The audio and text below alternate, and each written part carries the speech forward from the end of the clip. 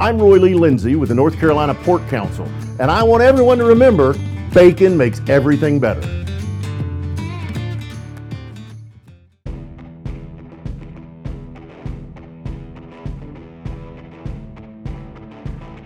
Hey folks, welcome back to the David Glenn Show, now seen and heard exclusively here on the new North Carolina Sports Network. Please be sure to bookmark and visit our new website, ncsportsnetwork.com, where you can find daily articles and direct links to our very wide variety of podcasts, YouTube channel offerings, DG Show t-shirts, additional merchandise options, and lots of other fun stuff.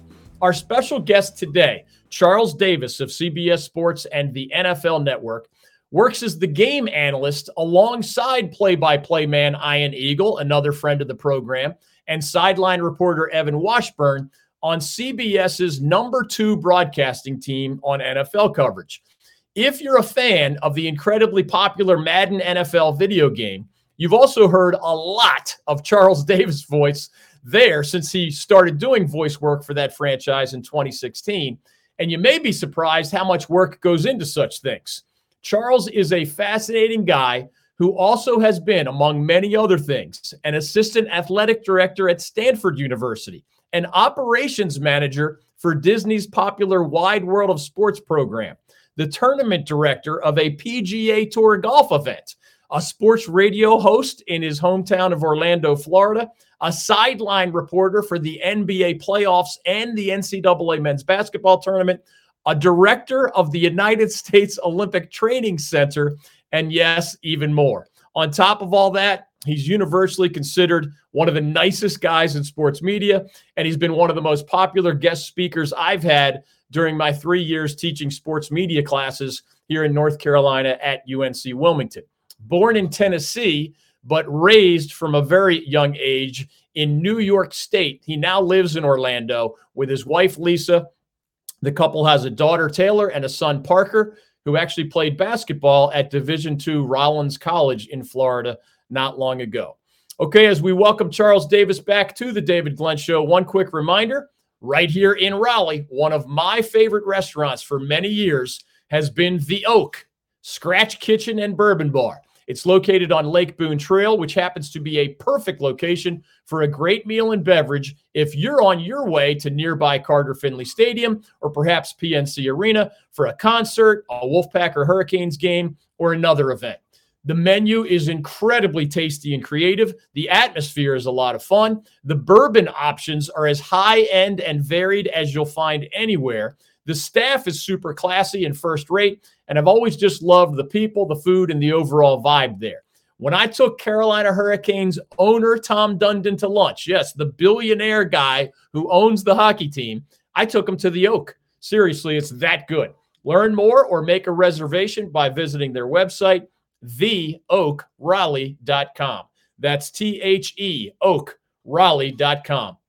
Special thanks to Nick and Haley and their team for joining the family here at the David Glenn Show and the new North Carolina Sports Network. Charles Davis joins us next. In sports, we talk a lot about impact players who make a positive difference. When it comes to our state's economy, the North Carolina pork industry is a true MVP. Each year, the pork industry plays an important role in supporting rural communities across our state. It contributes more than $10 billion a year to the North Carolina economy and supports more than 44,000 jobs. Learn more about their positive impact at ncpork.org. The North Carolina Pork Council, the foundational partner of the North Carolina Sports Network.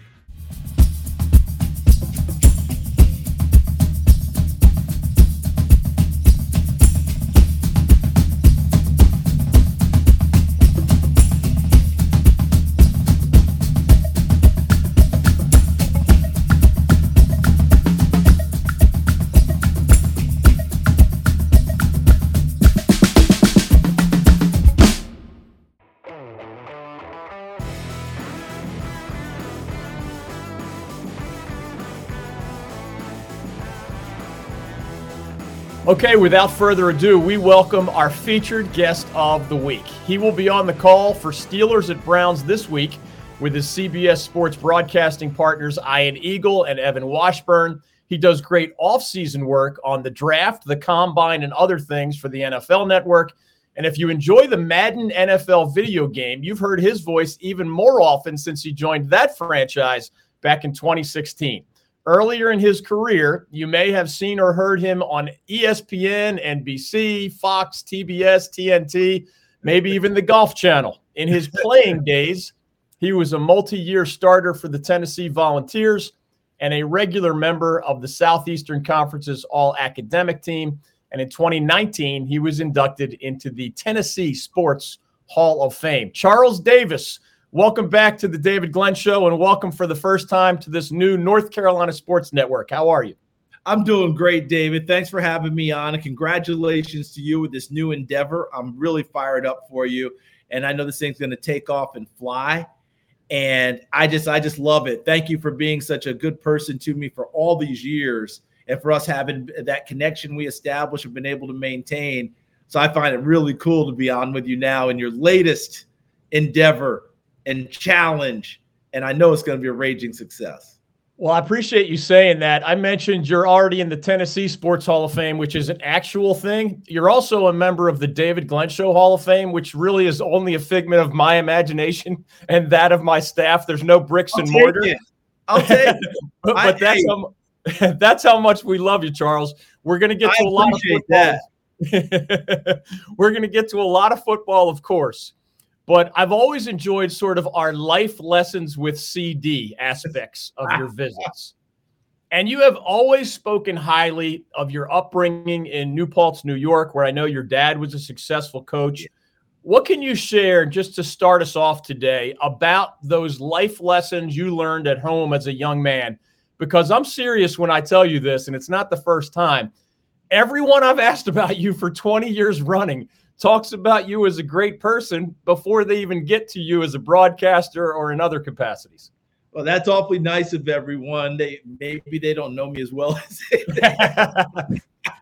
but I appreciate it. But I will tell you, my dad's from West Virginia, Bluefield, West Virginia. My mother from Elizabethton, Tennessee. They met, married.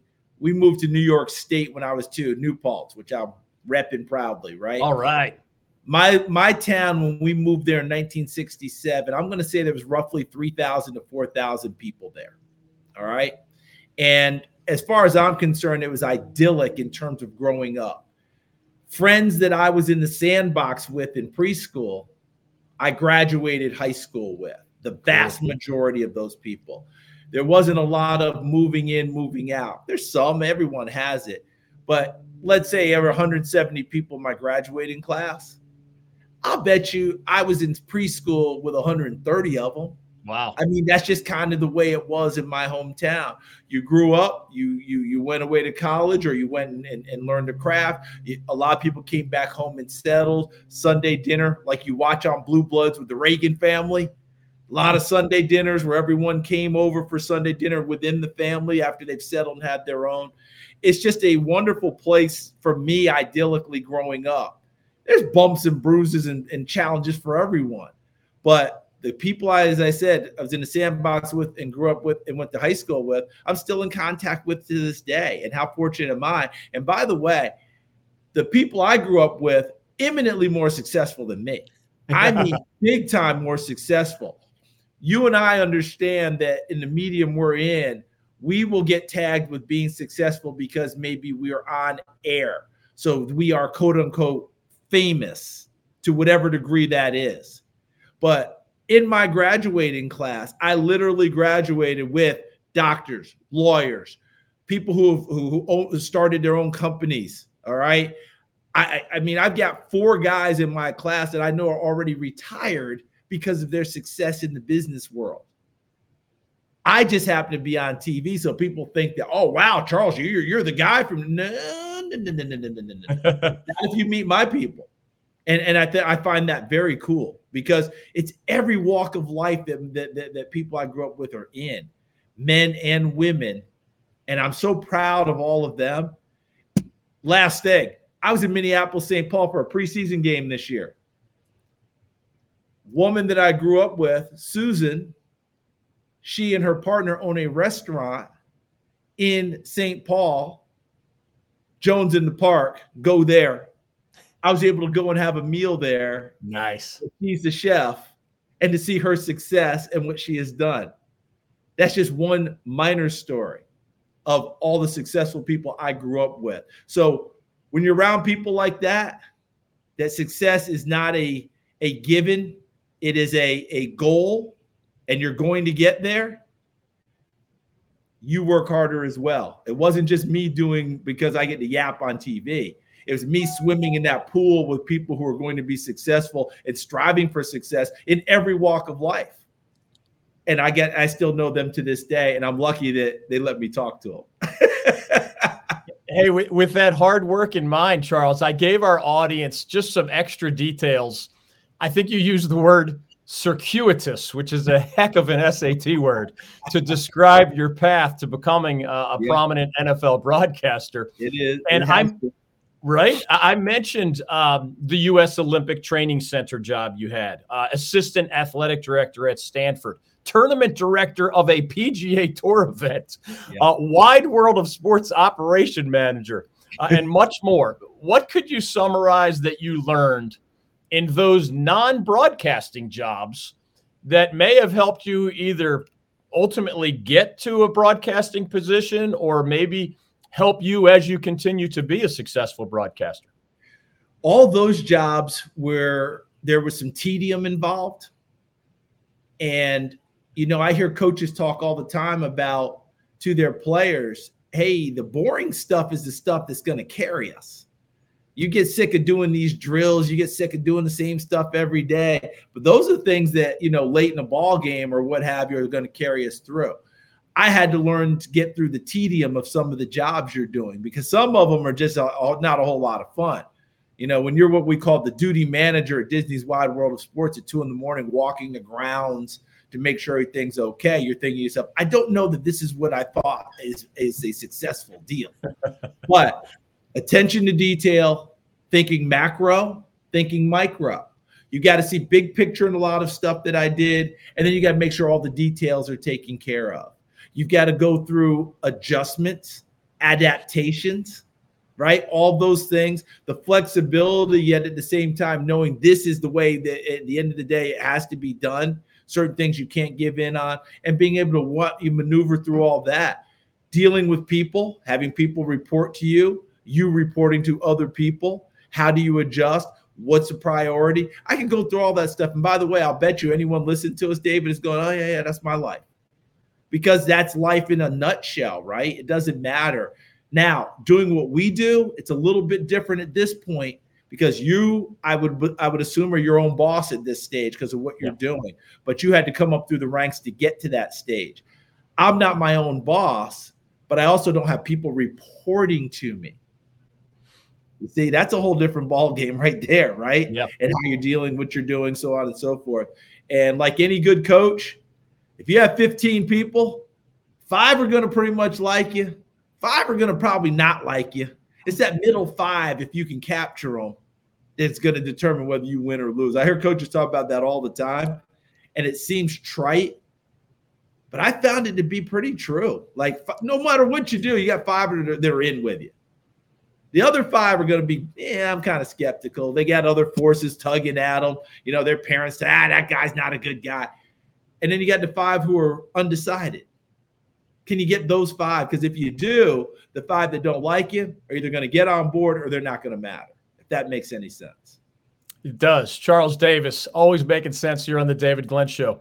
I remember you once volunteering to my UNC Wilmington sports media class, and you're a very popular guest there, that you were or have been lately the only NFL game analyst who is not either a former NFL player or a former NFL coach. And I know over the years, we've had a comedian like Dennis Miller in the occasional Monday Night Football booth. Yes. But you're an oddity in a good way, right?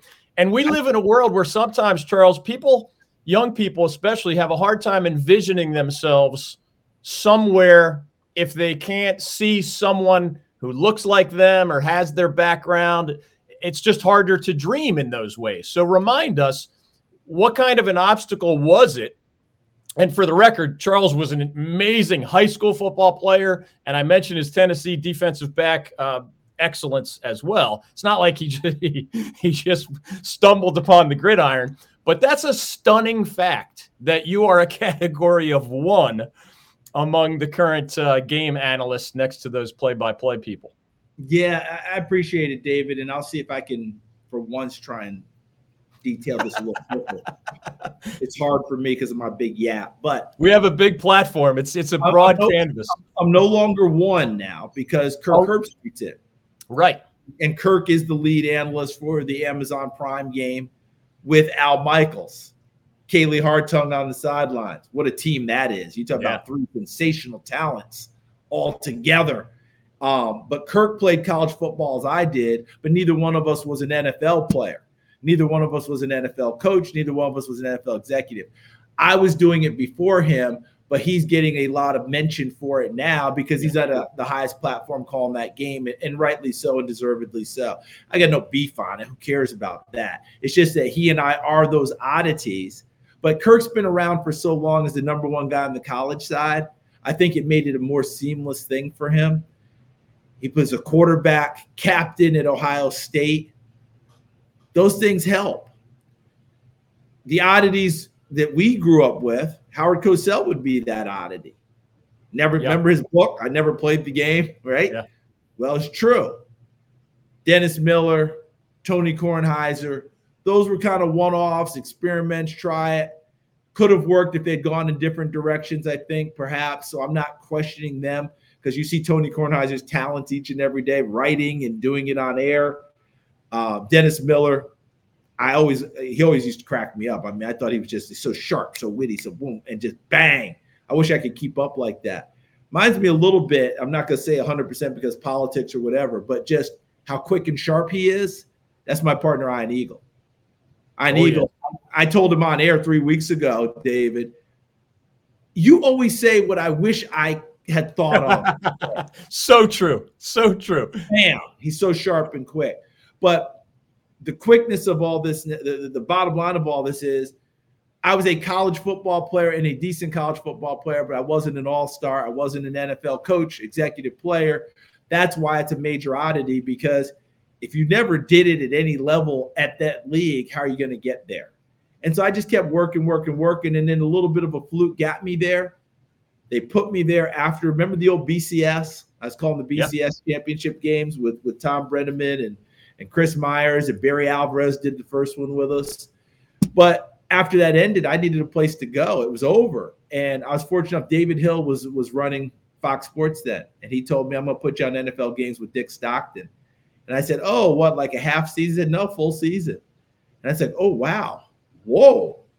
And the first game I had that was for real was Philadelphia Eagles at Carolina Panthers. And I remember I asked Andy Reid, who was the head coach of Philadelphia then, I just asked him one-on-one, Coach Reid, you know I never played, coach, whatever. Is this going to be a major struggle in this league? And he said, Charles, if you know what you're talking about, no one's going to care. And I just told Coach Reid this year, because that was 2015, how that impacted me. Okay, let me give it my best shot. Let me see if I know what I'm talking about. Because if so, Coach Reid said, I'll be all right. I trusted what he told me, and he was spot on. As best I can tell, I'm okay because I try to know what I'm talking about. The oldest restaurant in New Hanover County has a brand new look, feel, and taste, making it the #1 place for great food in Wrightsville Beach. Owner Jimmy Galeese and his wife Keaton have poured their hearts and soul into the reformation of this North Carolina coastal classic restaurant, and the impact has been fantastic. King Neptune serves fresh fish, chicken, and steak, and has an amazing wine and spirits to lift your dining experience to make it the best at the beach. Come taste the creations of Chef Chavez, and you'll know that you have tasted a little bit of heaven right there in Wrightsville Beach. That's King Neptune. Call them at 910-239-3055 and make your reservation now. King Neptune in Wrightsville Beach, a proud partner of the North Carolina Sports Network. Charles Davis is joining us on the David Glenn Show. You mentioned 2015. one part of your resume that traces, I believe, to 2016 is the Madden NFL video game franchise, which is, for those who don't know, it's literally one of the most successful video games like in the history of the world. Not an exaggeration. Bring us up to date. I mean, everybody loves playing these games, but how much time do you spend in studios each year cutting your part of the audio? And what can you tell us, or even what do you know about how others put all these various pieces together after you and others have provided the audio so that it becomes the game that millions of people enjoy playing? Well, first thing, David, the people who actually do the game put it together. What's the expression? Above my pay grade, over my head. I can't reach that summit. These people are way smarter than me. All of it applies. Because the people at EA Sports that put all this together, it is unbelievable the work that they do and how they collaborate and do things, fix things, come up with things. It's unbelievable. Myself and my partner, Brandon Gaudin, who is now the play-by-play voice for the Atlanta Braves baseball team, fulfilling a lifelong dream. He also does NFL and college football for Fox and Westwood One and NCAA basketball. I could go on and on. I love him to death. He became a brother to me. That's how it came. We didn't know each other before. We were tabbed to be the new team because they decided at EA Sports they wanted to elevate the game even more, which Coach Madden had already put on the map like crazy. Yeah. But now it used to be, David, whatever number of hours the broadcast team did, and I think the last one before us was Jim Nantz and Phil Simms, which was a powerhouse, the number one team at CBS. It's about 40 hours worth of content, and the game was the game until the next year. You couldn't do anything more. So avid players knew exactly what was going to be said in every single situation, right. Understandably. What they wanted to do was to bring in a new team that would come in on Mondays and Tuesdays after games were played and provide new content that they could put directly into the game so the players would have it by Thursday. Wow. And that's what they created. I'd love to take response. I didn't. All Brandon and I did was go in and do the voicing. Now, when we're doing it, we have a script. We have great writers that we work with, but sometimes they will say, listen, this is what I have, but if you have other things. And so we ad lib and see what works and what doesn't work. So it's a number of hours. I never counted them, but I would just tell you, David, you come in after a Sunday game, you go in on Monday. It could be 4 hours on Monday. It could be 4 hours on Tuesday. And then as the season went on, when they needed you for other things, you would go in. And then as you were finishing the game, you'd go in 3-4 times a week. And then COVID hit, and we had to all learn how to do things from our homes. So now we can do it from our homes. So Brandon and I are still part of the franchise. I don't think I'm giving away any trade secrets here, but they're expanding it. This is the beauty of the EA Sports people, the smartness of them. They're adding broadcast teams. So when you watch a game when you're pulling up NFL football on Sunday, you have the Sunday ticket, you have your choice of games to watch and broadcasters to listen to. They're adding broadcasters to the mix. I mean, I believe there's going to be 3 or 4 broadcast teams, and you as the player get to choose them. Wow. And I would guess that because Brandon and I have been doing it for 8 years, the others will get chosen a lot more. And by the way, I would too. I get it. But we will still be a part of that franchise, and the people who are going to do it, there's some really prominent names going in and doing it, and I think people are going to really enjoy them. I want to be able to picture at some point in the last 7 or 8 years, you, your wife Lisa, and some combination of your daughter Taylor and your son Parker playing Madden NFL while Dad's voice is calling the action. Has that happened? It has happened a little bit. I will say this very quickly. The best street cred I ever got was from my son's friends when I became the voice of Madden. I'd called 3 BCS national championship games. I had called NFL games. I'd been on TV shows. No street cred like I became one of the voices of Madden. And it was an unbelievable thing. All of a sudden, the kids are at the house all the time. They're hanging out. And when I got the job, my son hugged me and he said, now remember, you've got to provide a lot of content because I don't want us to be playing the game and know exactly what the next line's going to be. My high school said that directly to me. I love it. Hey, a lot of things in life we don't even want to know how the sausage is made, as that old saying goes. I do think as much as people consume your broadcast and others on NFL Sundays and otherwise, people are curious. Can you remind us what day of the week are you arriving in your game of the week? How much access do you have to head coaches, coordinators, players? Is that done in person nowadays? And then what else goes into that 3 or so hours where we end up enjoying that broadcast on a Sunday in your case? Yeah, everyone does it differently, and there's no right way, wrong way. You know how that is, David, in our business, right? We have our way, and hopefully it works and resonates and connects. I typically arrive in the NFL city of the game I'm doing Thursday night. Friday morning, I will go to practice for the home team. Depending on how we've organized things, we will meet with the head coach, the starting quarterback, and 2 other players of my partner's choosing, Ian Eagle and Evan Washburn. I talk to the coordinators offline, just me and them. And then I bring the notes and provide it and fill it in for everyone that we do. So I will work with the teams, and the team PR groups are fantastic. And we figure out the right time to do it. It could be any time, Wednesday night, Thursday night, Friday morning, whatever. And I try and bring notes, and I talk to the offense coordinator, defense coordinator, special teams coordinator. Then the visiting team, when they arrive, that's typically the time we will do it. And of course, there's always adjustments. But when they arrive, we're at the hotel waiting for them. They know we're there, that we don't ambush them. and they come in, and it's like clockwork. Whoever the first person is, they don't even go to their room. They put their bags down, they sit down, they do it. Again, head coach, starting quarterback, 2 players of our choosing. And then we have our production meeting on Saturday night, which is our group, to talk about the game, how we're going to come on air, what elements we have in the game, what are the graphics for the game, the starting lineups we're going to present. Are the starting lineups correct? Have there been any changes? And we all scrub them with each other. And it's really got to be an ego-less place, because a lot of times you will bring ideas there, but if we don't think it fits for what we're doing, then it's out. I think it's a lot like people who in the entertainment business tell me about Saturday Night Live, where they do their skits, their run through on skits, and not everything gets through. And I remember Larry David telling a story about being going like 6 straight weeks without any of his things getting through. And he quit, yelled at Dick Ebersol and Lorne Michaels that he was quitting. I'm tired of this, blah, blah, blah, and left and said the cold air hit him and went, what did I do? And then he said he talked to his neighbor, who is the real Kramer, and told him the story. Yeah. And the real Kramer said, just go back in. Like that. Don't act like you never quit. And you remember that Seinfeld episode? That was based on a true story. Larry David said, okay.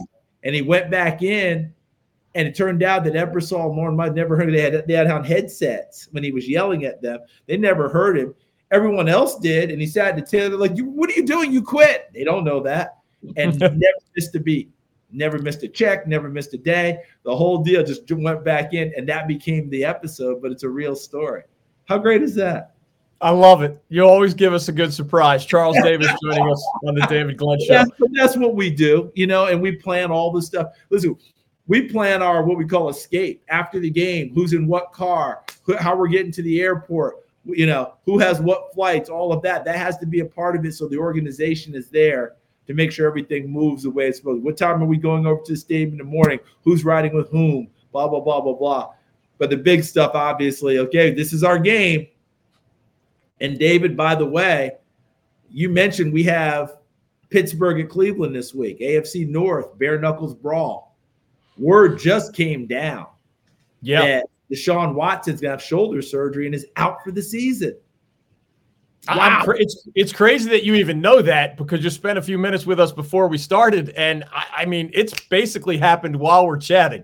So you are up to the second, and that's a big piece of news. Yeah. So that now might change a few things about what we're going to talk about. So we'll see how it goes from there.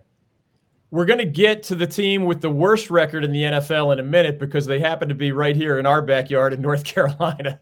But let's start with the best teams in the NFL here at basically mid-season. If you had a top tier, a handful of teams that if they stay healthy, they're at least the most likely to play in the Super Bowl or have a chance of winning it. How many teams are on that top tier for you, and who are they? Well, as we sit here right now, let's go AFC, where everyone seemingly is in it, right? In the East, it's the Dolphins, but they haven't beaten anyone good yet. All right, but they are the team right now in the AFC East because everyone else is falling off. New England's not a threat. Buffalo's struggling like crazy right now. Okay, the Jets, we know what the issues are with them. Right now, it's Miami's to lose.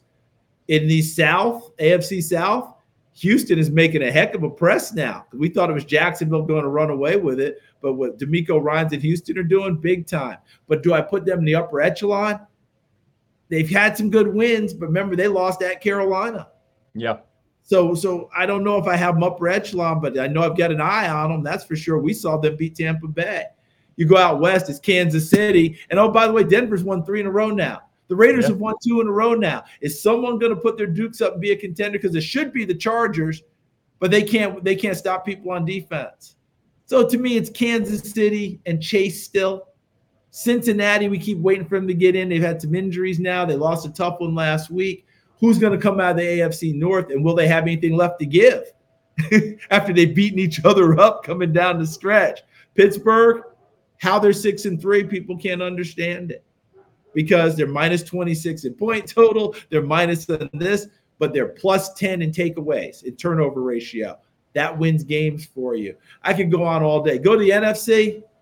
We have a little more defined to me. San Francisco, Philadelphia, Dallas, who else about Detroit.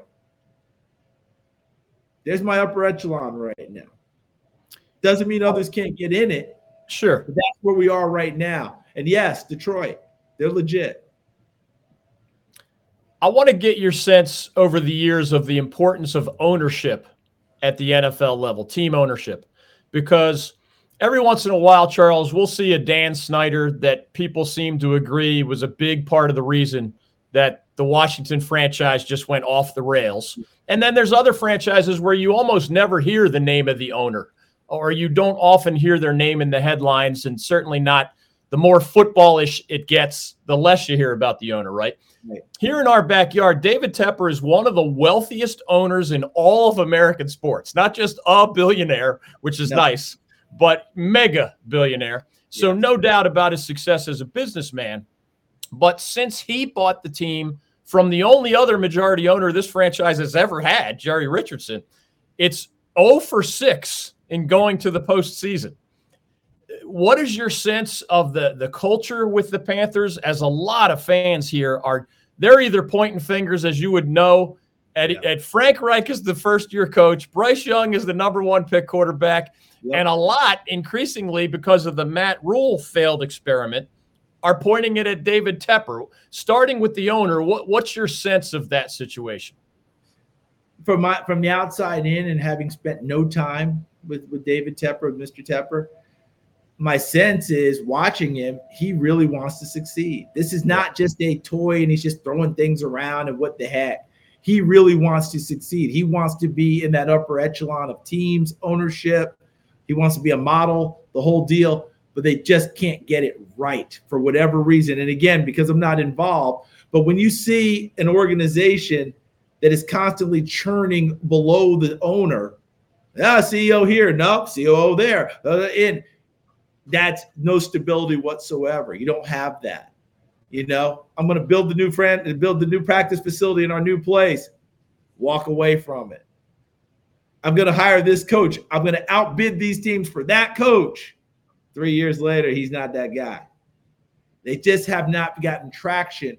But I don't believe it's because of a lack of caring. I don't believe it's because he doesn't want to be great. They just have not figured it out yet. I'm hoping that they do. Obviously, because this is a good franchise. It's been to 2 Super Bowls. So they, in the right light, things can work for them. Bryce Young, I picked him as the number 1 guy. So I'm not going to sit here and try and now have revisionist history. Okay. And just 2 weeks ago, he went head to head with CJ Stroud and somehow had better statistics, and his team won the game against a Houston team that we're all lauding right now, and rightly so. But that was the one shining moment, and it hasn't been followed up on. They've got to get some things figured out. I think it's an overall deal, but I came into the season with optimism for them because I thought Scott Fitterer was doing a nice job as a GM. I thought he brought in good talent. Frank Reich, I have conviction on as a head coach. I'm not crazy about seeing Frank. I'm going to give up play calling. Now they're talking about I'm going to take play calling back. I thought he should have stayed the course the whole way, but that's just me. And again, that's outside look again. We had him once this year up in Seattle. Right. And I love Frank Reich. Played against him in college. I think he's a great choice there for Carolina. I'd like to see that straight down. Okay, this is how we're going about doing it and figure it out. And the biggest one, of course, is because C.J. Stroud's having so much success, David. Yeah. Bryce's lack of success is getting worse.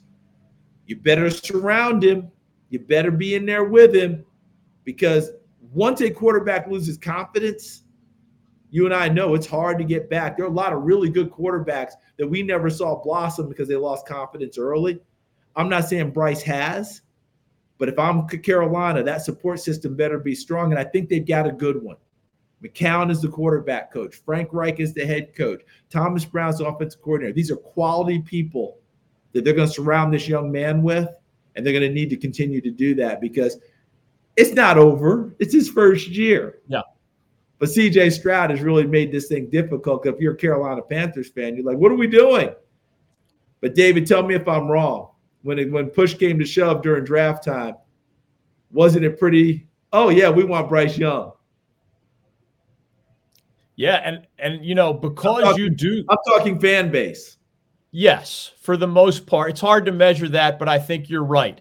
I mean, that's kind of what I got out of it. Just as you were on the NFL Network talking, I mean, it's really cool to see you out of season with all the work you do on the Combine and the NFL Draft with the NFL Network. I mean, you dive into these details more than you could possibly follow given your travel schedule. You can't follow Bryce Young every week and every last nook and cranny the way maybe you could just dissecting his college tape. You probably have talked about the track record of number one overall quarterbacks is insane. Like, it's one of the most fun articles I've written in the last 12 months because I kind of knew there was the theme there where Andrew Luck was literally the only number one guy at quarterback who led his rookie team to the playoffs. And there's these future Hall of Famers who were, on train wreck teams, right? That was Troy Aikman's first years in Dallas. It's incredible. So given that backdrop, what are the things that you look for in the young quarterback to differentiate those whose bad rookie year is a sign that they're going to be a flop, which does happen, versus, I mean, there's an extraordinary number of bad rookie QBs who were number one overall. Not all of them went to the Hall of Fame, obviously, but a bunch did. Others won Super Bowls. Others hung around in the league as 10-year starters. Right. What are those details now that you have the eyes of, rather than the talent scout, you have the eyes of an NFL observer? I think, David, mainly, do they stay in the fight? Peyton Manning set a rookie record for interceptions. Yeah. And he was struggling like crazy. And they kept him, Bruce Arians and crew kept him in the fight and figured out ways. Give him small victories in terms of completions and drives and things of that nature to make sure the confidence doesn't go away. But will they stay in the fight? And I think Bryce will. And I'm looking forward to watching that down the stretch because that is an indicator to me as he goes on. The hard part is when you're watching a game and you really can't distinguish between the number one overall pick and the undrafted free agent out of Shepherd. Yeah. That's a tough one. And I'm not saying, again, that Bryce isn't going to be great, and I'm not saying Tyson Bagent won't make it. He's already out there. He may. But the odds are Bryce will, if he stays confident, he can ascend to who we expect him to be. And Tyson's got a much bigger, tougher road. Because we've seen guys come along and have a little bit of success. Hard to stay the course. Remember Nick Mullins? Yeah. How it started. Now it's not 100%, but the vast majority of people taking their teams to Super Bowls are former first and second round picks. Here in our backyard, the University of North Carolina has a weird statistic hovering over its football program. The Tar Heels produced, Charles, 0 starting NFL quarterbacks in the entire 20th century. And yet now, in kind of fairly rapid succession, you've talked about first round pick Mitch Trubisky, who's now a backup at the NFL level. 5th round selection Sam Howell, now starting for Washington. Who we thought might be a first rounder. And coming up next year, Drake May is expected to not only be a first rounder, but a really high first rounder. Let's start with Sam Howell. He barely played as a rookie last year, full-time starter. He seems to rotate between driving Ron Rivera crazy with some of his decision-making. But also, I mean, he has some big-time throws that even some other NFL starters can't make. What is your assessment for that second-year player who, seems like a lot better than a 5th-round draft pick? And some toughness. And we saw that at Carolina because his junior year, I think it's junior, I can't even tell what years these guys are. His second to last year at Carolina, sophomore year, the big numbers with De'Ami Brown, Jazz Newsome, all that crew, right? Josh Downs. Then those guys were gone. Yeah. And he had to change his game, and he had to become a bigger running threat, and had to kind of carry things along. And I think that sometimes he got harshly graded for some of that stuff and ended up as a 5th rounder when we had talked about his potential 1st, 2nd round guy. We're seeing that talent, that 1st, 2nd round talent, but the toughness in running the football and bringing a team along, we're seeing that as well because he was on pace to set a record for getting sacked that was off the charts. Like David Carr, the former Houston Texans coach, was like, oh my goodness, that's bringing flashbacks to my rookie year about what you're doing. Yet he's hung in there and keeps delivering, keeps firing. And you're right, he's driving his coach crazy at times, but he's also showing a lot of chutzpah in there and being able to hang in and do his thing. Drake May, his dad, Mark May, played quarterback at North Carolina. About the time I was in school at Tennessee, and I got a chance to meet Mr. May this offseason and see Drake. He may very well be the number 1 quarterback when it's all said and done. It's going to be an interesting battle in what we're seeing. And I thought he tried a little bit too hard earlier this year. Some of the interceptions, forced a couple of them, whatever. But when he's loose and turning and going, he's fun to watch. And, and just watching, long levered, beautiful thrower, moves better than you probably expect. It's fun to see. But David, it just tells me how the game has changed. Yeah, quarterbacks are coming from places we never expected before because we are playing 7-on-7 in Pop Warner ages and coming up through, and they're getting the quarterback coaches and they're throwing the ball and they're doing stuff on the board. Look, this great state of Texas should be our indicator, right? When you and I were kids, it was all runners, wishbone, pitch it to your halfback. Turn it loose that way. Now it's all quarterbacks coming out of Texas, all pitchers and catchers. And that's just the way the game has evolved and changed. Last thing for Charles Davis, we'll get him out of here on this. And by the way, CBS Sports, of course, NFL Network. For the record, Charles himself was a brilliant high school quarterback, who I believe started his time with the Tennessee Volunteers. I think people in New Paltz might go, really? Well, I know that they supported me, so I appreciate that D-back thing worked out quite nicely. When they told me to turn around and backpedal at Tennessee, that told me what they thought of my right arm. All's well that ends well when it comes to that. Right? I'm fortunate.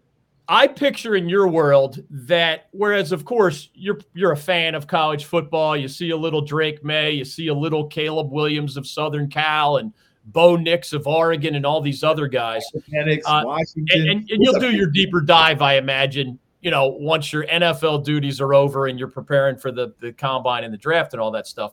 So I'll hit you're welcome to talk about any of those guys. But more generally, I saw an interesting observation where someone said one of the reasons that the NFL is not quite ready to expand, and we're seeing this international reach, and maybe at some point we're going to have international franchises, is that they're not sure they have enough high-level starting quarterbacks to be at the point where you could support whatever, a 36-team league or something like that.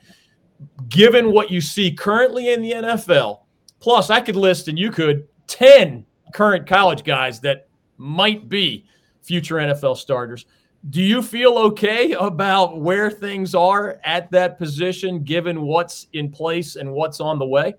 I do actually, David, because in our lifetime, no matter what the size of the NFL was, there were never enough good starting quarterbacks. That's true. I mean, it doesn't matter. And part of that is not necessarily that there's not enough talented people. It's who you go to, what system they're doing, and how you're being coached. I'm pretty sure that if there was any way that we could go back and go through a number of quarterbacks that quote unquote busted, that we liked coming out, and find out their situations, if there's any way we could have pulled them and put them in other situations, they might have had success. You know, what's the difference in the defining thing? It's not necessarily always that young man just didn't have it. Sometimes he's put in bad situations. Look, if Steve Young's career isn't enough of a cautionary tale to tell us, well, you got to be in the right spot with the right people to let it all come, I don't know what to tell you. Steve Young was as talented a guy as we knew. He could have been a professional running back. Steve Young's a phenomenal athlete, but he signed that big money deal with the USFL and the LA Express. How'd that work out? Then he ends up in Tampa Bay when they really were, when Chris Bremer was talking about them in Green Bay, the Bay of Pigs game, they were awful. And his habits just were terrible because he was trying to survive. Then he goes to San Francisco and sits for a while, heals up, comes under Bill Walsh in that tutelage, Joe Montana in that system, and when it's time to take off and go, fashions a Hall of Fame career. Roger Staubach should have never happened.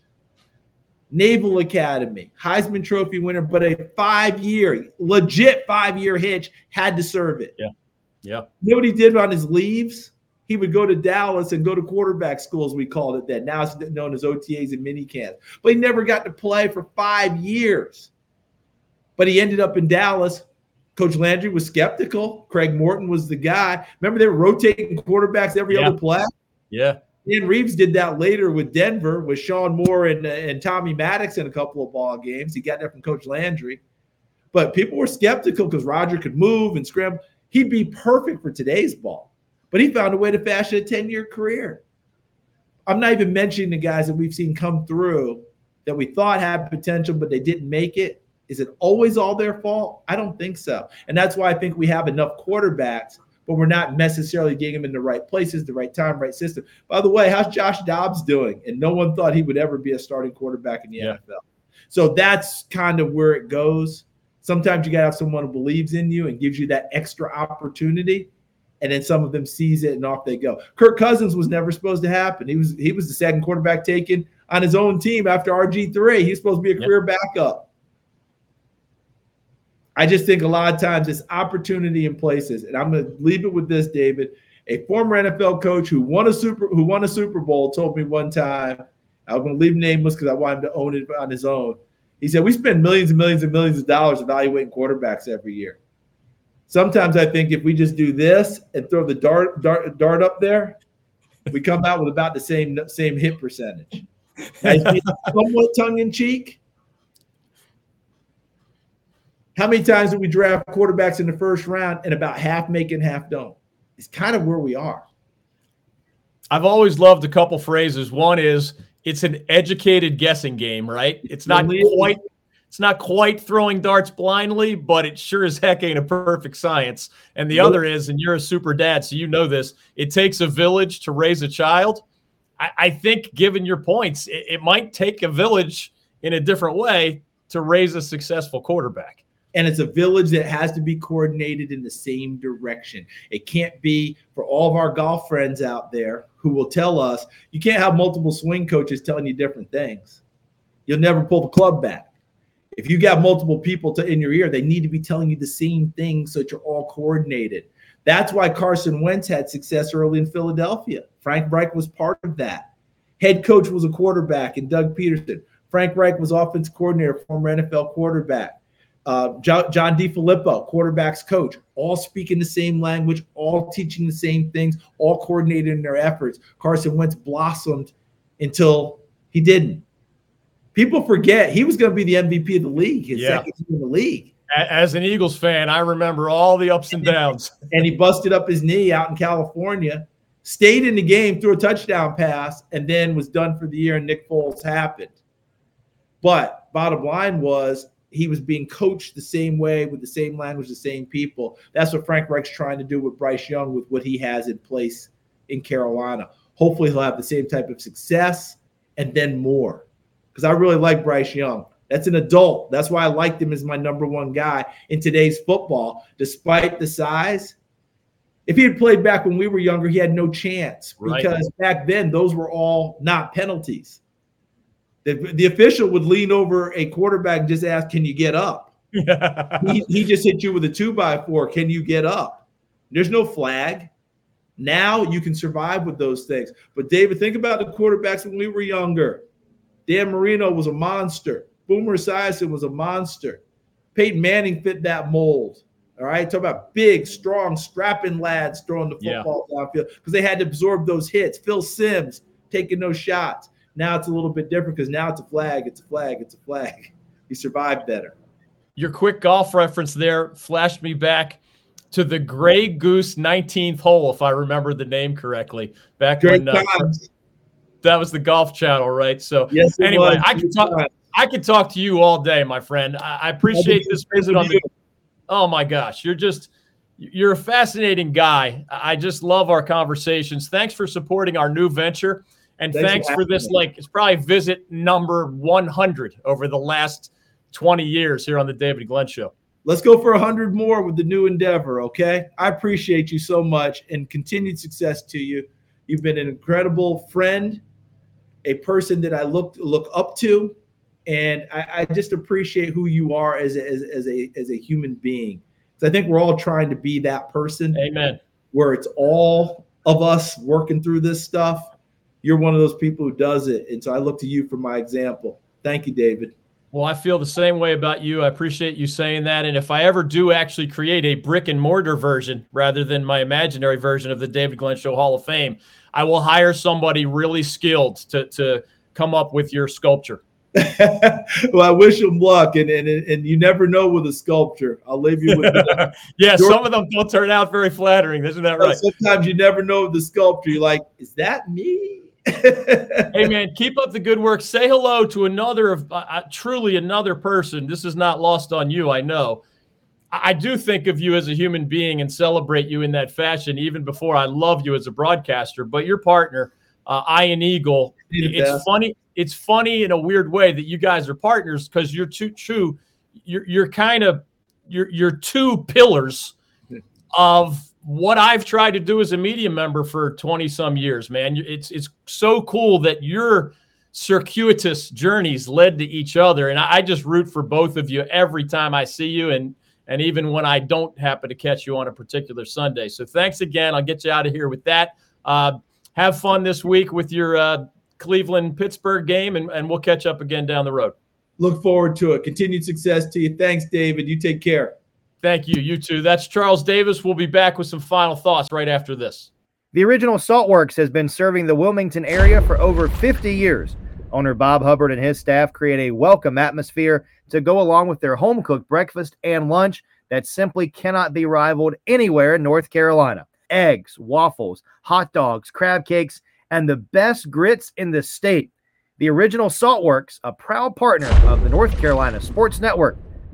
Hey folks, David Glenn here. I cannot offer a greater endorsement or a bigger compliment than telling you about the folks that I use for important matters in my own life. That's the case with the Lawson Insurance Group, led by three actual brothers, Ken Lawson, Miller Lawson, and Michael Lawson. These guys operate a very successful family-oriented business right here in Raleigh, and that office happens to be one of those beautiful blends of NC State grads and UNC grads and graduates, fans and supporters of other colleges and universities all over North Carolina. I know these guys, I trust these guys, and I send these guys my own insurance business and that of my family. The next time you have insurance needs, I hope you'll do the same. The Lawson Insurance Group is known for its commitment to community and its dedication to ensuring that North Carolinians and their businesses are prepared for life's inevitable challenges with the reminder that as a High Street insurance partner, Lawson Insurance Group offers local expertise and support that, combined with High Street's extensive national resources, means more choice and support for you as their client. As we speak, Miller Lawson's helping the Glenn family with our auto insurance needs, and Ken Lawson is the guy to call for your commercial insurance needs. If you Google High Street Lawson Insurance, their website will be the first to pop up.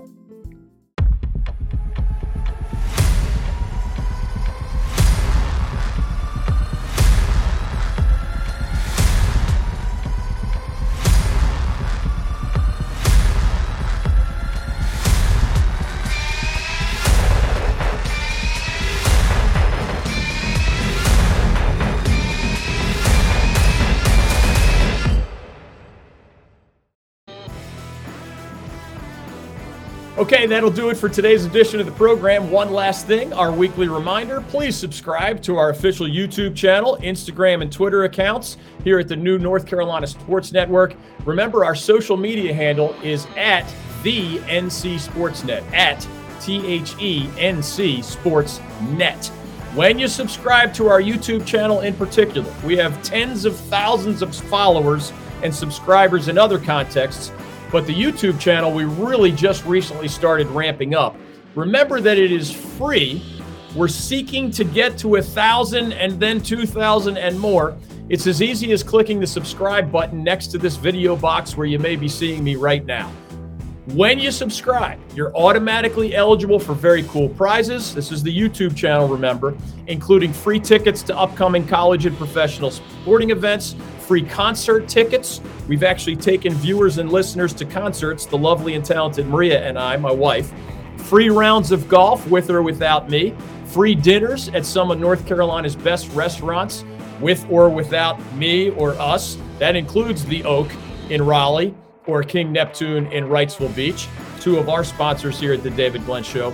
We recently gave away one grand prize. The winner had about 10 options and picked 4 tickets to a Carolina Panthers game. Seriously, I was surprised as well. We gave away about a dozen smaller prizes too. We will be randomly drawing more winners again when we hit 1,000, and we are almost there at the 1,000 subscriber threshold. So please subscribe today. If you haven't already, get your friends and family members to do so as well. Remember, whether you were subscriber number 1 or subscriber number 999, you remain eligible for all of the big and small prizes that we will give out in the coming weeks and months. The David Glenn Show is an exclusive production of the North Carolina Sports Network. Executive producer Mike Waddell. The founding partner of NCSN is the North Carolina Pork Council. Goodbye, everybody. Thanks for spending some time with us today on the David Glenn Show. We look forward to seeing you again, maybe even on one of our Old North State tailgate and traveling sports circus stops here in the coming weeks. High school football, college football, and otherwise. Have a great week. We look forward to seeing you next time right here on the North Carolina Sports Network.